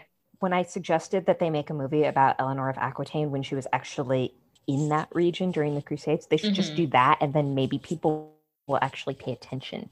Right, maybe. Or they'll just pay attention to the white woman named Eleanor. Yeah, probably that. Yeah. So Robin's in jail. He's supposed to be hanged. Marion, through Bess, or getting info from Bess, manages to go over to the Saracen's Head and get a message and inform all of them that Robin is about to be executed. We fade out as she explains her plan, which will essentially be that let's wait until he's on the verge of being executed and come and rescue him then, which is what they do. I'm impressed by two things with this. One is that they let the woman make the plan. Yes. And two, that it comes together so quickly they can just do it overnight. Oh, yeah, absolutely. They're very fast about it. And also, Marion has some very interesting, like, yellow and purple stripes, which are fun. Yes. At the execution. She has a very good execution outfit. Or very interesting execution outfit. I don't know if it's good, but it's interesting. She also can't actually show that she's concerned about this.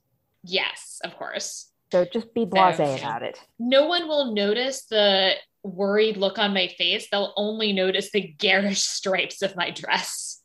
So I like to think it's strategic. I mean, she might not be wrong. She might not be. But yeah, so the men show up, start shooting at things. Robin is able to escape. Marion looks very pleased about this and is not being as subtle as she probably should be. Robin and the merry men escape, and he even has a nice little smart touch at where he basically closes the gate and then scales the wall. So he essentially traps the guards inside. Mm-hmm. It's another good action sequence. Yeah. Marion, meanwhile, is chatting with Bess about how she is in love with Robin Hood, and he's so nice and so pretty. And she feels little tingling feelings. He was a handsome man, but in this movie, he has that hairdo. He also has that mustache. Yeah, so he's known for the mustache. Okay, the mustache is not doing it for me personally. No. I always felt he was more handsome, clean-shaven. It's just this weird, it's like this like penciled thin mustache, and I find it deeply unattractive personally. Yeah, that's kind of the Errol Flynn mustache. So if he was going to have a mustache in a movie, that was pretty much it. Okay, well, I disagree with him with the late Errol Flynn about his facial hair choices. That's fair. We learn that that she is very much in love, and then conveniently he pops up on the window, having overheard her talking about all of her tingly feelings. Yes, this is their balcony scene. Yes, and they have a kind of brief moment where she's like trying to be a little like, no, I was just joking. Mm-hmm. But then she sends Bess away, who seems very chill about leaving her unchaperoned with a man in her bedroom. Bess has been married 5 times. Yeah, Bess knows how the world works. Yes. I love Bess. Bess is my favorite character. Una O'Connor, that's who's playing Bess. She is fantastic. Bess is my absolute favorite. She eventually admits that she's in love, and he says that he's in love with her, and they kiss and they have a very nice time. We also have this bit where he's like, oh, when my real guardian Richard finds out about you being in love with me, and he interrupts and says, I know, he'll make me court jester, right? Yeah, it's a very flirty conversation. It is. Yeah, no, it's nice. And as I said, I think they have good chemistry. thought they'd better if they put them in 8 movies together. Well, right. I mean, you can see why they put them in 8 movies together. No, and it absolutely works, even for some of the lesser movies, because frankly, some of them suck. Like there's one where he plays Jeb Stewart and Ronald Reagan plays George Armstrong Custer, and the antagonist of the movie is abolitionist John Brown. That is a choice. Dear. Oh, yeah. Dear. That is a choice. I think I'm going to give that one a miss. Yeah, Ronald Reagan's not a particularly great actor, so don't do that one. I mean, between that and the racism. It's yeah. When your hero is, slave owner Jeb Stewart. Right. And your villain is the abolitionist. Yeah, no, I think I'm going to skip that one. Go ahead and skip it. Their last movie together, he also played a racist because that's when he played Custer. Oh, good. I'm glad he had lots of opportunities in his life to play inveterate racists. Yep. Yeah. He asks her to come with him, but Marion, interestingly, basically says, so I love you and I would, but I'm not going to because I've been converted to the cause, and I think I can do more good by staying here and warning of treachery, which is actually a good instinct. Yeah. I mean, because we've seen that she's fully entrenched in there. They do not see her as a threat. No, yeah, and it's really only when they're very much kind of forced to, as we'll see shortly, that it even occurs to them particularly to be concerned about her. Right. Robin then eventually does have to leave as Guy is kind of vaguely hovering at the door. He climbs down and they have a last romantic balcony kiss, as you do. As you do. Then we're at another tavern, and guess who's back? Richard. And okay, again, in terms of things that I actually like about this movie and compared with a lot of other Robin Hood movies, I like that Richard is in it for more than 5 seconds and he actually does something and has an opinion, as opposed to just this like, here's Richard, everything's fixed now, goodbye. Yeah, he's really passive in most of the other adaptations, or he's Sean Connery. But... Right. I mean, who's also actually pretty passive. Like, he's just kind of there. And the fact that he's there means that everything is okay now. Right. But, you don't really get any sense of leadership from Richard based on the fact that he's Richard, but based on the fact that they cast Sean Connery. Absolutely. Which my mother gasped in the movie theater because I'm old enough to have seen Robin Hood, Prince of Thieves in a movie theater. My mother audibly gasped because she loved Sean Connery. She did not know that he was a raging misogynist at the time. And he also just does this like aggressively Scottish accent, which I find very amusing. Because he never had any other accent. Oh no, he always does an aggressively Scottish accent. He also does an aggressively Scottish accent in First Night as King Arthur. Yes. Which is very amusing. Yeah. But Richard is back, and he's got various Crusader friends with him. And he spends a little time chatting with the bishop. And he picks up on the fact that everybody is... kind of afraid of the bishop, and also that everybody keeps talking about this cool dude Robin, and he is hoping to find him. The bishop indicates what side he's on and runs back and tattles to John.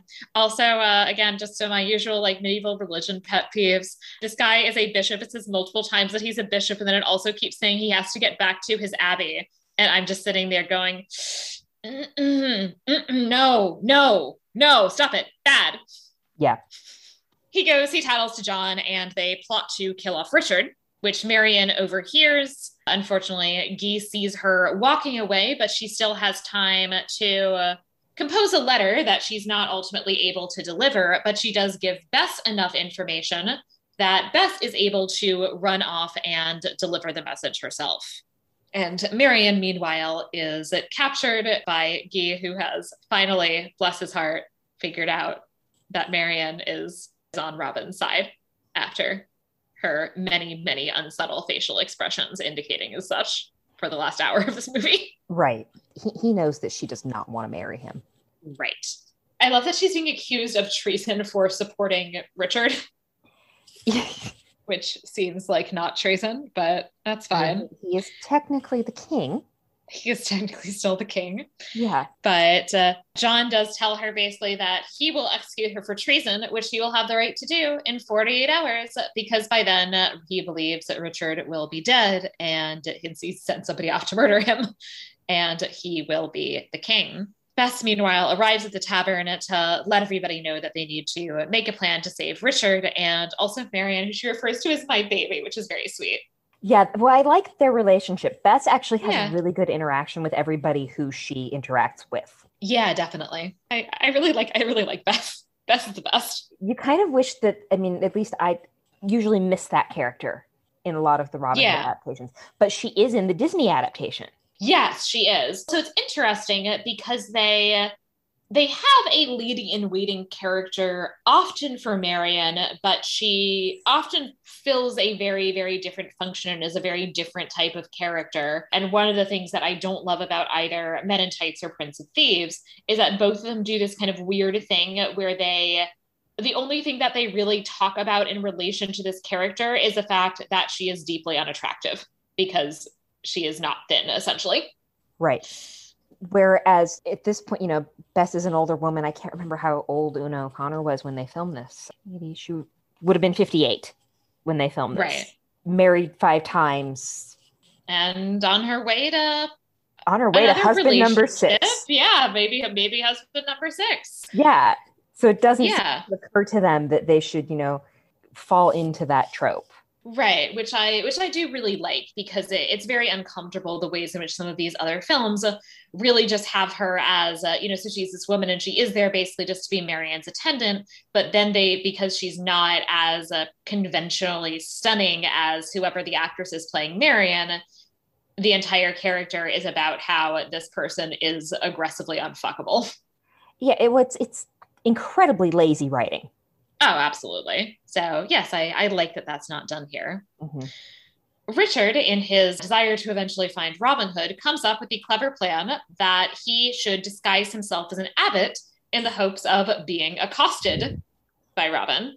It works. It has worked before. It worked. Yes, he is indeed accosted by Robin, who initially asks him for his money and says, you've got an abbey, you got all sorts of stuff.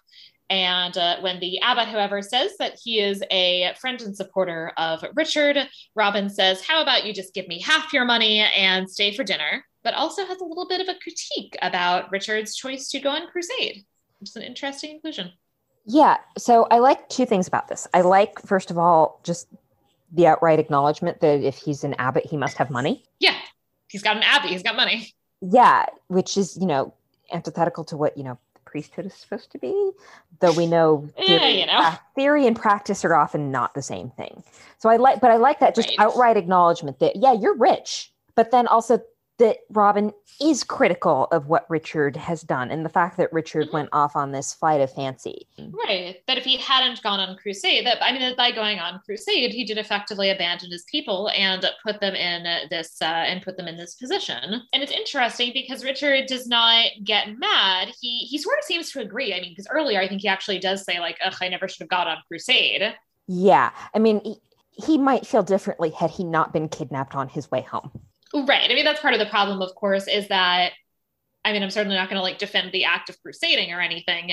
Right. But if he'd gone on crusade and then came home right after his crusading was over, it wouldn't have been that bad. Other kings managed to do so without things going to hell. Yeah.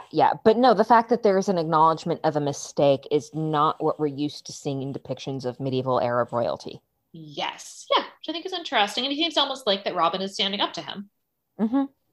Yeah. Which I think carries through that idea of respecting not necessarily a worthy adversary, but respecting that someone can I don't necessarily want to say be an equal, because they're certainly not equals when one is a king and one is just a nobleman. But there is a little bit more of I don't quite know how to word this, but there is a little bit more of them being okay together to talk about this. Like, he respects that Robin is going to do this, and I think that carries through the nobility. And I think that it is this interesting element that also does emphasize Richard as somebody who is a good king in, this portrayal of him, in that he is willing to take criticism. Mm-hmm. Much arrives with the message about the plot. Of course, they announce that we need to try and find Richard and bring him here for safety, at which point Richard announces, I'm here, everybody. Yay. Surprise. Surprise. So this then allows for them to set in motion their plan, where they arrive all dressed as monks now at court for John's coronation, which John claims like, oh yes, Richard's dead. I have right according to blood succession. I'm a king now. At which point Richard puts down his hood and says, aren't you a little premature, brother? And I actually love all of the periods where we have Richard dressed as a abbot or monk, and then reveals himself that he just has this robe, and then he just like, it's like a like tearaway stripper robe that he like rips off to reveal like his like full like, you know, the like lions, the like gold lions on a field of red, coat of arms regalia, that he's got his like whole traditional look. And I find it very amusing. Yeah, because it happens like what, 3 times? 2 or 3 times. We have our battle, which is also a solid action scene. The choreography between Guy of Gisborne and Robin is great. Yes, it's a really good fight scene. They both seem competent, which is nice, and I think which also makes sense based on what we know about Guy thus far. There's no reason to presume incompetence the way sometimes when you have our antagonists in Robin Hood films, they're just so silly that it almost doesn't make sense that they're good at swords. Right. No, this makes sense. Also, there's the choreography is interesting because it also really highlights this contrast between the two of them. Guy at some point drops his sword and Robin picks it up and hands it to him. Guy, on the other hand, at some point while they're fighting in relatively close quarters, like pulls out a dagger, a hidden dagger, and tries to stab him surreptitiously, which he is not successful in, and Robin then stabs him, and he wins. Surprise. Surprise. The adventures of Robin Hood ended with Robin Hood's victory. Shocker. We have our final resolutions. They throw the various swords and shields of the defeated into a pile. The guards are gradually disarmed. John attempts to argue in his favor, but doesn't really have much to say except, but I'm your brother. But Richard, I'm your brother. Richard! This is the moment where you can absolutely see the lion in the animated one. Absolutely. Yeah. Yes. He is then banished from England, as is all injustice, and the Normans and the Saxons, 2 very distinct groups, are now fully equal. How nice. And everything was fine in England for the rest of time, and they were never racist again. Yep. And they never had, issues about social conflicts or, problems with kings, especially kings named John, that led them to, write up a whole document about what were and weren't the rights of the king. It's not like they had that. No. Robin asks for a pardon for all the men of Sherwood and to be able to marry Marian, which she's also, of course, on board with. Richard names him I said Barian. It names him Baron and orders him to marry Marian, which he does so very quickly. He just runs he's Richard's about to say something and he realizes Robin's already at the other side of the room, to which he kind of yells back, "May I obey all your commands with equal pleasure, sire?" Everybody is very happy and everything is solved and England has no inequality. Hooray. Congratulations for England. Everything went well. It must be nice for them. You solved every problem. Right. Mm-hmm. So the fact that is obviously not the case is the very obvious part of the Vera et Falso, that we did not in fact make England into a socialist paradise. Never even came close. No, nor even did they actually banish John. Oh. I don't actually think I ever gave it any thought. Yeah, no, when it comes down to it, basically he's like, I'm not sure I like you, but you're my heir. Yeah. Because lines of succession being what they are, if there isn't another male heir. Is at this point the last of Richard's brothers. There's a nephew, I think, still at this point. I think his late brother Geoffrey has 2 children who I think are not yet dead under suspicious circumstances, which they eventually will be, or the son at least will be. Poor Arthur of Brittany. Yeah, but Richard doesn't have children. The other brother Henry also died childless. So it's John. He knows he's basically stuck with John. There's some kind of tacit forgiveness of the ways in which he behaved somewhat questionably during Richard's time abroad. Questionable. And this does to some extent tends to exaggerate quite how far in the direction of obvious treason. I mean, John kind of walked various lines, I would say, in certain ways in terms of trying to present himself as I knew something that he could credibly claim that he's, just being Richard's regent, and he, despite the fact that he takes that position unrightfully, that he's supposed to do that, he ends up being basically fine. And he was king longer than Richard was, wasn't he?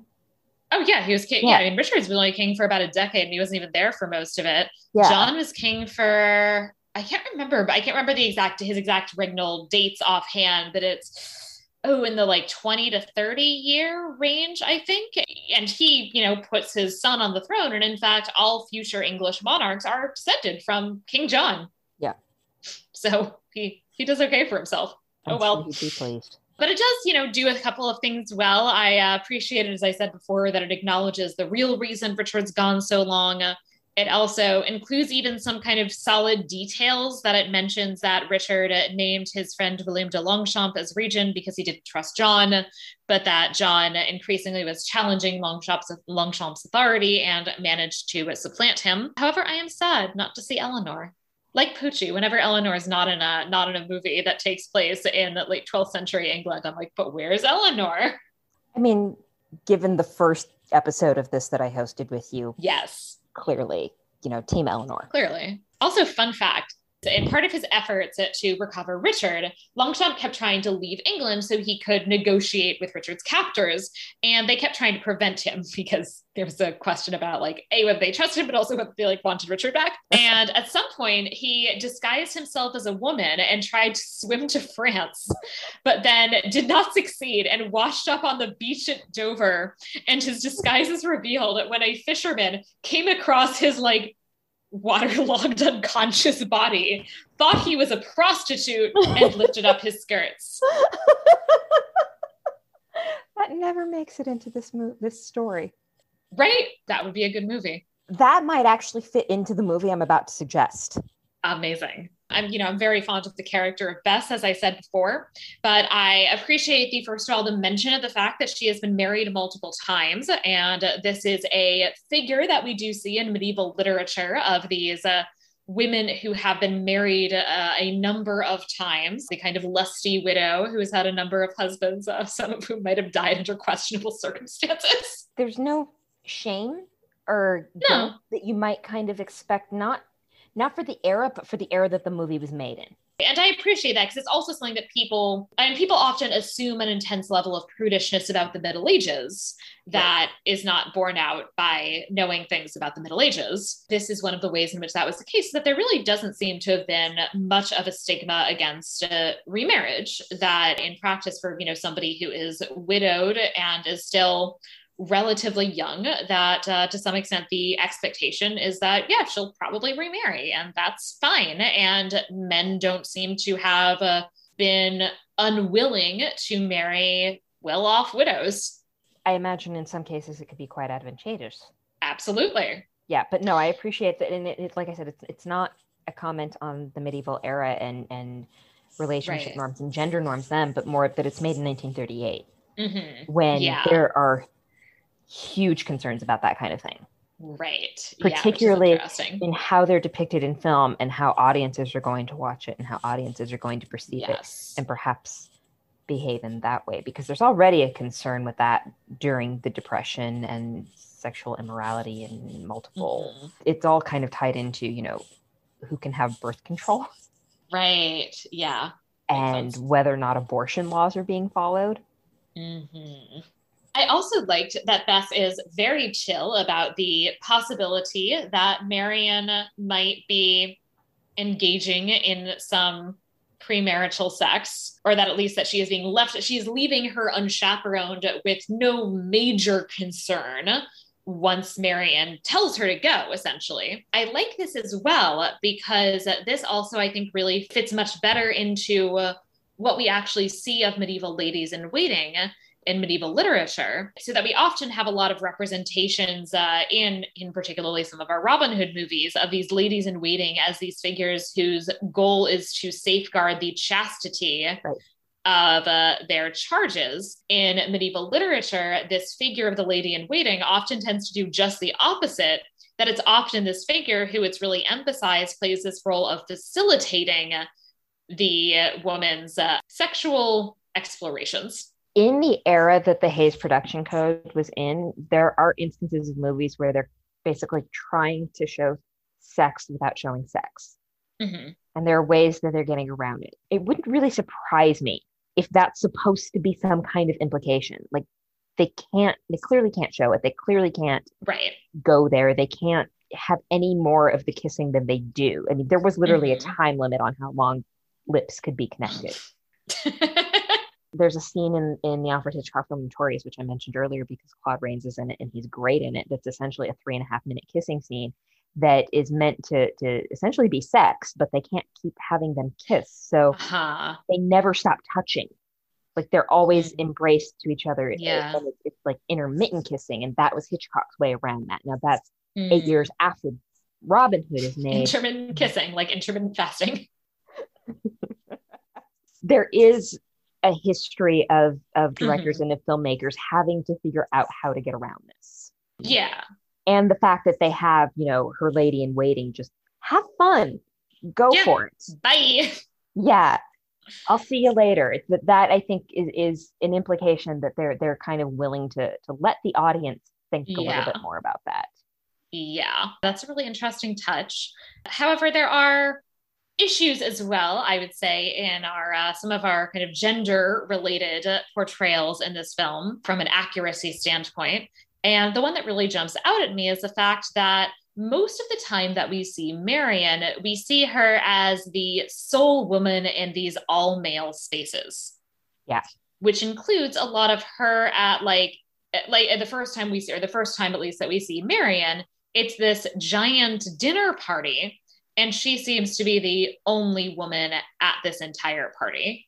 And that does not make any sense and is not something that would have happened at this kind of large gathering. It's really noticeable. It's really noticeable that she is the only woman. And then, so the fact that later when there are other women in a scene with her, it becomes that much more noticeable that they're there because they're so glaringly absent elsewhere. The only other time I think you see a group of women is when Robin is showing her the forest and showing her the poor people. Yes, I think they're also at the archery tournament. I think also there aren't any noble women, at least, which is interesting. Other than her, I don't believe. Yeah, no, it's just her. So it doesn't pass the Bechdel test because their conversations are pretty much all about Robin. It passes the If Decker test. It does pass the If Decker test with flying colors. We have 2 named women, and they both make it. Yep. But yes, it definitely does not pass the Bechdel test since, they converse, but really only about Robin. Yeah. It's a good conversation. I like that it's like it seems like it's a conversation that for 1938 is like a sex positive conversation. Yeah, no, I think you're right. Yeah, but it's very odd that we have Marion constantly isolated as a woman in these all-male contexts. She has Bess, her lady in waiting, but other than that, she's the only woman in this like massive caravan of people. Yeah, it's weird. This isolation of her is strange. And so, yes, and then we do have this like kind of one scene where she's got like all of these like ladies around her. That is very surprising in some ways that all of a sudden they're all there when it's like, but why didn't you go to the party? Why aren't you eting? Right. Can't they eat? Why aren't you at dinner? Right. Yeah. No dinner, just executions. We also have the, I would say, usual problem to some extent with our friend Friar Tuck. So I will note, first of all, that some of the details that we have about Friar Tuck come actually from one of the 17th century Robin Hood ballads in terms of how these 2 individuals met one another, including the detail that of where he is from, that he is from Fountains Abbey. And I will note, okay, so the good thing about this is that Fountains Abbey existed at this point in time. It was founded in 1132. The problem is still, that he's obviously being presented as a Franciscan friar, as he usually is. And Fountains Abbey is a Cistercian, which is, a Benedictine abbey. Also, that in addition to being in the wrong place, he's also in the wrong time, since the Franciscan order was not founded until 1209. You know what would have made this fun? Hmm? Time travel. Exactly, time traveling Franciscans. See, that actually would have been really fun, especially if you'd had like a time traveling even later, like one of the 14th century really intense Franciscans who are getting like really angry at voluntary poverty and are kind of moving into a sort of semi-heretical territory in challenging the wealth of the church. That would have been fun. Yeah. So I will preface this by saying I don't particularly like The Big Bang Theory. I don't think it's very funny. I think the jokes are bad, lame, and lazy. But there is an episode where one of the characters, they're trying to get him to go to a Renaissance fair, but he refuses because the Renaissance fair is historically inaccurate. So his solution to that is to go dressed as Spock investigating a foreign planet. Okay. Which is kind of like, we watch these medieval movies and they have this mishmash of time periods because they assume if it's the medieval era, it's all the same. It's all the same, yeah. Related to that kind of mishmash of everything in the Middle Ages all took place at exactly the same time is our intense Saxon-Norman conflict. Yeah, this weird ethnic thing going on, which they're very much framing as an ethnic conflict. Yeah, that it's fundamentally about ethnic identity. Yeah, which is weird. It's weird in terms of the actual context for this, and really in terms of how it actually looks in the film too. It really is very obviously essentially a kind of class conflict, right? I mean, it's about the impoverished peasants versus the lordship, which includes the bishops and the abbots. So that's a big part of it. The other big part of it is that there's not really very solid evidence to argue in favor of Saxon identity being a meaningful category in any way this late. Okay. That if we were going immediate post-Norman conquest, there would be a sense of a divide between Saxons and Normans, and also with that divide being increasingly linked to social status because the Saxon nobility is mostly kicked out / leaves voluntarily and are effectively almost entirely replaced with Norman nobility. And so the divide becomes one of social status because of that.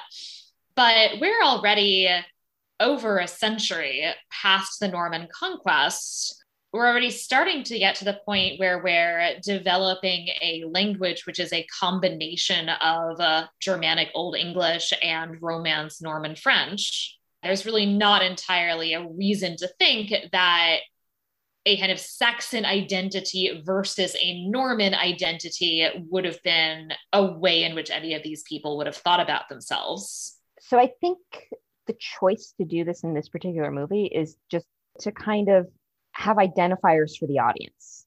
Right. Like it's easier to say Norman versus Saxon. I mean, so the other thing I almost wonder is that it also is something else that to some extent kind of helps to blunt the social inequality message, arguably, in that it's not really about a wealthy land-owning class versus an impoverished working class. Yeah, this is a Depression era movie. And I mentioned earlier the studio system.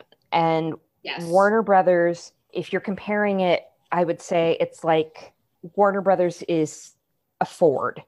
And then you have MGM that's going to be more like a Mercedes.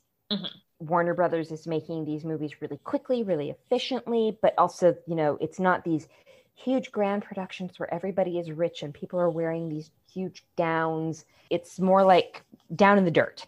Yeah. Warner Brothers is the everyman studio. This is the studio that is responsible for the majority of the gangster movies from the 1930s, which are a response to the Depression. And I think you could argue somewhat of a Robin Hood quality to them, of these outlaws who you root for.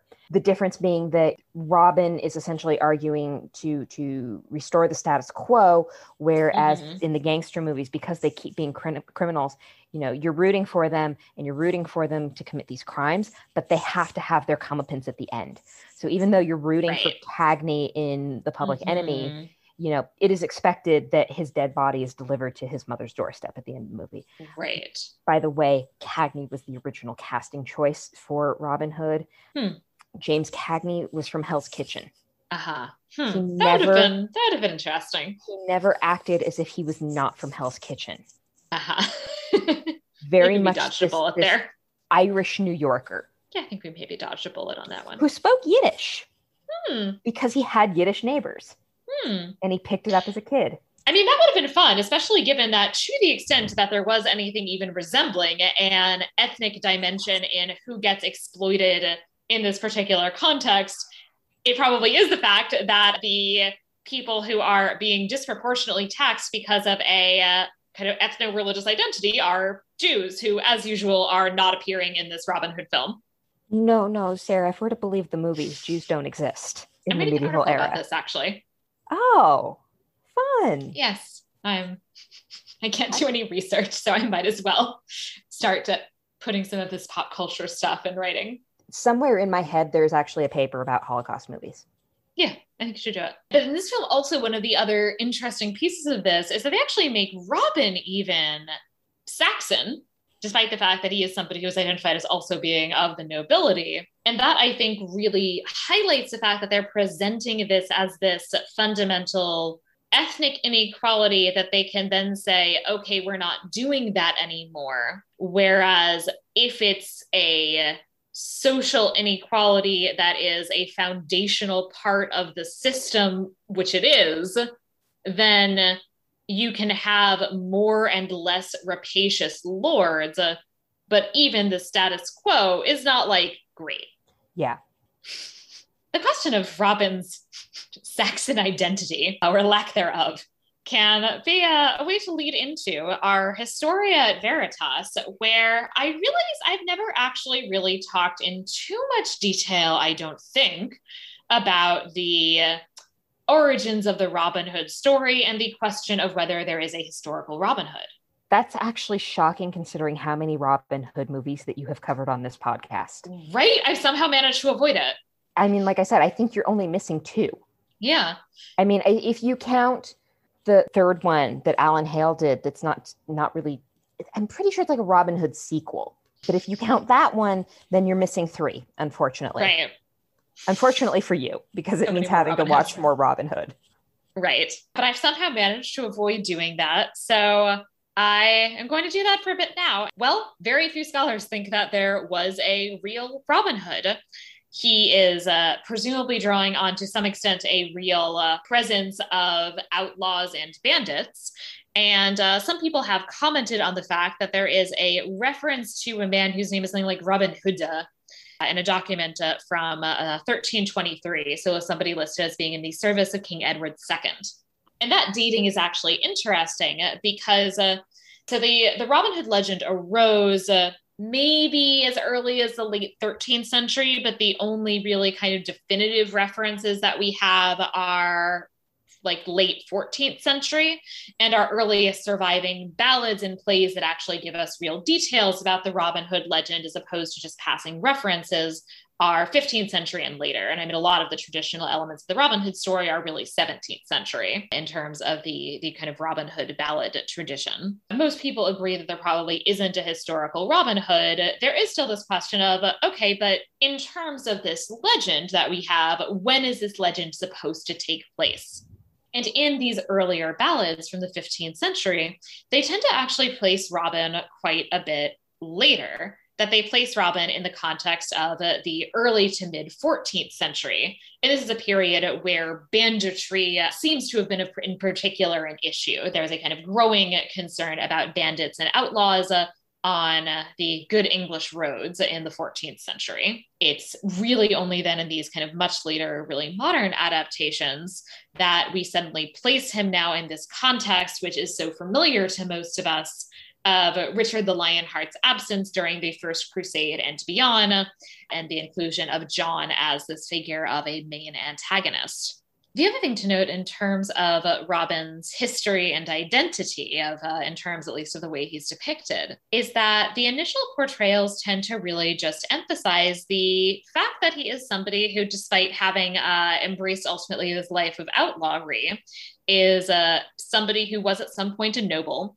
And the emphasis is often on his courtly mannerisms. So in the same way in the film, as we see this emphasis on his honor and his sense of fairness, that this is something that is kind of emphasized in the ballads as well, that he's still essentially this kind of courtly figure who is no longer kind of acting in many ways as a member of the nobility, but who still has certain ideal knightly or noble traits.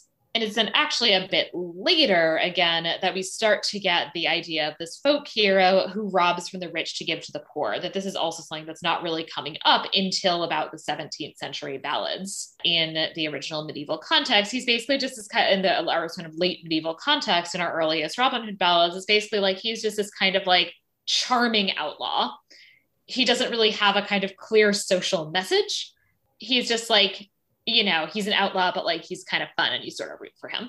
That would be interesting, actually, to see it where he doesn't have this social message, where he's just there to have a jolly good time going through the forest. Yeah. And that he has kind of this kind of sense of fairness and honor. Yeah. That he's but that he doesn't have this particular goal to address social inequalities in any way. Like, I don't think we need any more Robin Hood adaptations. Oh, no. At least not good. For a very long time. But if it were to do something that changes the story like that, that is something I think I'd be more interested in watching rather than just kind of rolling my eyes like I did with the 2018 one. And it would be fun to actually put him back in that 14th century context, too, in terms of really getting to do something different. And because, it's like Robin Hood is actually arguably a contemporary of Braveheart. That is more interesting. That's actually more interesting than Braveheart. Oh, yeah. Yeah, that's interesting. Yeah. Because there aren't any adaptations with him without that messaging. Right. Here, that's very much his aim. And I would say, that is throughout most of the I think pretty much all of the Robin Hood adaptations that we have, is that it's this particular context of either broader social inequality or at least some kind of uniquely terrible oppression that is happening that needs to be addressed. Right. Well, they have to justify his actions. Yeah. And that he can't just be this guy who's like running around and kind of having a good time. Yeah. And, has a sense of fairness, but also is, going to rob you. Or in this case, kill you. Right. Yeah. And which I do think is interesting, right? That he's not afraid to kill people. And I think this maybe somewhat more kind of morally ambiguous Robin Hood would be an interesting one. I mean, especially if you then set him in that context of like the reign of Edward II, moving into Edward II being deposed by his wife, Isabella, and her and someone involved between her and her lover very possibly being responsible for having him murdered. And then Edward III's eventual accession to the throne. Like, I think if that would actually be a really interesting context. Yeah, I mean, it's interesting to me that instead of actually looking at this, the idea behind filmmakers trying to make more interesting Robin Hood movies is to just make him broodier. Yeah, I mean, it's just like, okay, like we did this with Batman already, right? Like, yeah, which, I mean, it's kind of what happened with Superman movies now. Right. Yeah. It's what Zack Snyder did to Superman. He wanted to make a Batman movie, but he had Superman, so he included the drab colors. Right. And now he's broody and everything is gray and the Crusades are the war in Iraq. Yeah. And it's all ridiculous. Right. And they're not good movies. And it often does seem like, I'm not sure it is the case that there's nothing new that you could do or say about Robin Hood. But the things that I think and I've talked about many of them on this podcast because I've covered Robin Hood so many times and we're already, of course, edging into our Fabula Nostra section, which I, of course, have elsewhere. But I don't think there's anything that we could do to make the Robin Hood story interesting and different that there are actually filmmakers interested in doing. Yeah. And that's what it would take. So I think, they're probably out there. They just haven't done it yet. But yeah, there are things that could be done to kind of, instead of what we keep getting. And I will just say that in terms of, I mean, I love that idea that I just came up with on the fly, but I will say my initial inclination for the Fabula Nostra was just that we have too many Robin Hoods. I don't want another Robin Hood. I'm done. Please don't make another Robin Hood movie. You know what I just want? I want the sequel to this movie, and it's about Bess and her sixth marriage. That would be fantastic. Yes, that's really all I want. Is I just want the sequel to this, and it's like Bess, and she's like embarking on her sixth marriage to one of the married men. And maybe we get some flashbacks of some of the previous husbands Yeah, I just want a movie about Bess. Bess is great. That would probably be pretty. Do you have casting for Bess? I actually failed with casting for Bess, and I'm trying to decide who would be good. And because you don't want somebody who, I mean, she's not like super young, right? I mean, she's 5 times a widow. Yeah, and like I said, Um, Una O'Connor was 58 when they made this movie. right, yeah. So I think you do want somebody who is who's around like their early 60s. But yeah, I would watch an entire movie with Bess. Yeah. Like, I could see her actually having to sit down and explain to someone, now here's why this is my 6th marriage. Let me tell you the story of the other 5. Right. Emma Thompson could be good. Oh, she would be fun. She has just the right energy for this. Yeah. I think that'd be fun. I'm here for that. It would be really cheeky. Oh, yeah. I think that'd be great. Okay. The 6 Husbands of Bess. Yeah. Yeah. So what would you like to do for your alternative film? So it would not be a Robin Hood movie. Good. So it'd be much in the vein of the tone that The Little Hours has. Mm-hmm. So I mean, the dialogue can be very, very contemporary, but instead of having a movie about Robin Hood, I would have a movie where some of the more, the non-noble people are reacting to Robin Hood. Mm-hmm. Because here's this rich guy coming in who thinks he can solve their problems. Right. And just imagine some people like off on the land thinking, who the fuck is this rich guy thinking he knows who can fix our problems? I have too much work to worry about this. Super out of touch, right? Yeah. And he's just like going around and he's like, rise up in rebellion. And they're like, dude, I have a job. Yeah. Yeah. Like, do you see these hands? Do you see these calluses? You don't have those because you've never worked a day in your life. Oh, that'd be fun. I was trying to cast it and I was also unsuccessful because I didn't know, like, other than, non-nobles, I really didn't figure who these characters would actually be. Right. Just people who you ordinarily would see in the background wondering, who the fuck is this rich guy? Right. Who thinks he can come in and talk to us and fix our problems. No, I think that'd be great. Which is also a commentary on who is philanthropy open to? Mm-hmm. Like, what are the ethics of charity? Who does it impact? And is it really actually doing any good? So I'm suggesting a comedy, but I am suggesting a satire. Yeah. There is absolutely this disconnect between, who the people in power are and who has the ability to actually do these things, as opposed to what people on the ground actually need. But also, and of course, the fact that the vast majority of our politicians are very wealthy individuals, that we have very few people who are actually affected by many of the greatest problems in the United States who are actually in a position where they can do something about it. Yeah. So, I think it could be pretty good satire. Yeah, definitely. Our last proper section is the estimatio or rating, where we rate this film on a scale from 1 to 5 based on our own individual, entirely subjective set of criteria. I'm giving it a 4 out of 5. Okay. A lot of this is nostalgia, but also I think it holds up pretty well. I mean, there are certainly issues we talked about, like the lack of women is an issue. Yes. But I think certain things are a little bit surprising, a little bit more progressive than we might have expected. Mm-hmm. But also it's fun. Yeah. It's an enjoyable hour and 40 minutes. Mm-hmm. And like I said earlier, I think that gets lost in a lot of Robin Hood adaptations. Like the merry men are not so merry in most of these. Mm-hmm. But they're merry here. And I have fun with that. And I think that there's, the production value is fantastic. I love the music in this movie. The music in this movie, like I said in my notes before we did this is the basis for John Williams' Star Wars score. And you can hear it. Right. And Korngold, Eric Wolfgang Korngold, who composed it, had to flee fascism in Austria. So we'll bring it back to Austria. But, he created so many Austria references. He created this really great soundtrack that keeps this movie going. Mm-hmm. Yeah. I'm actually also going to give it a 4 out of 5. And I have no nostalgia at work, but as we all know, I've watched so many Robin Hoods. First of all, I think an hour and 40 minutes is as long as a Robin Hood adaptation needs to be. Looking at you, Robin Hood, Prince of Thieves.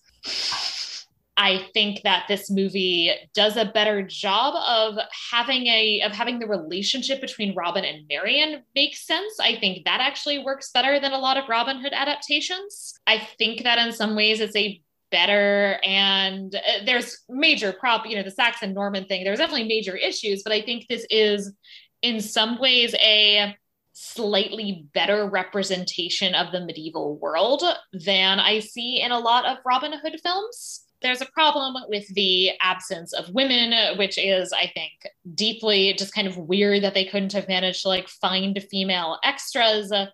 And it's not great that the really only purpose of any of the women characters is to worry about and help Robin Hood.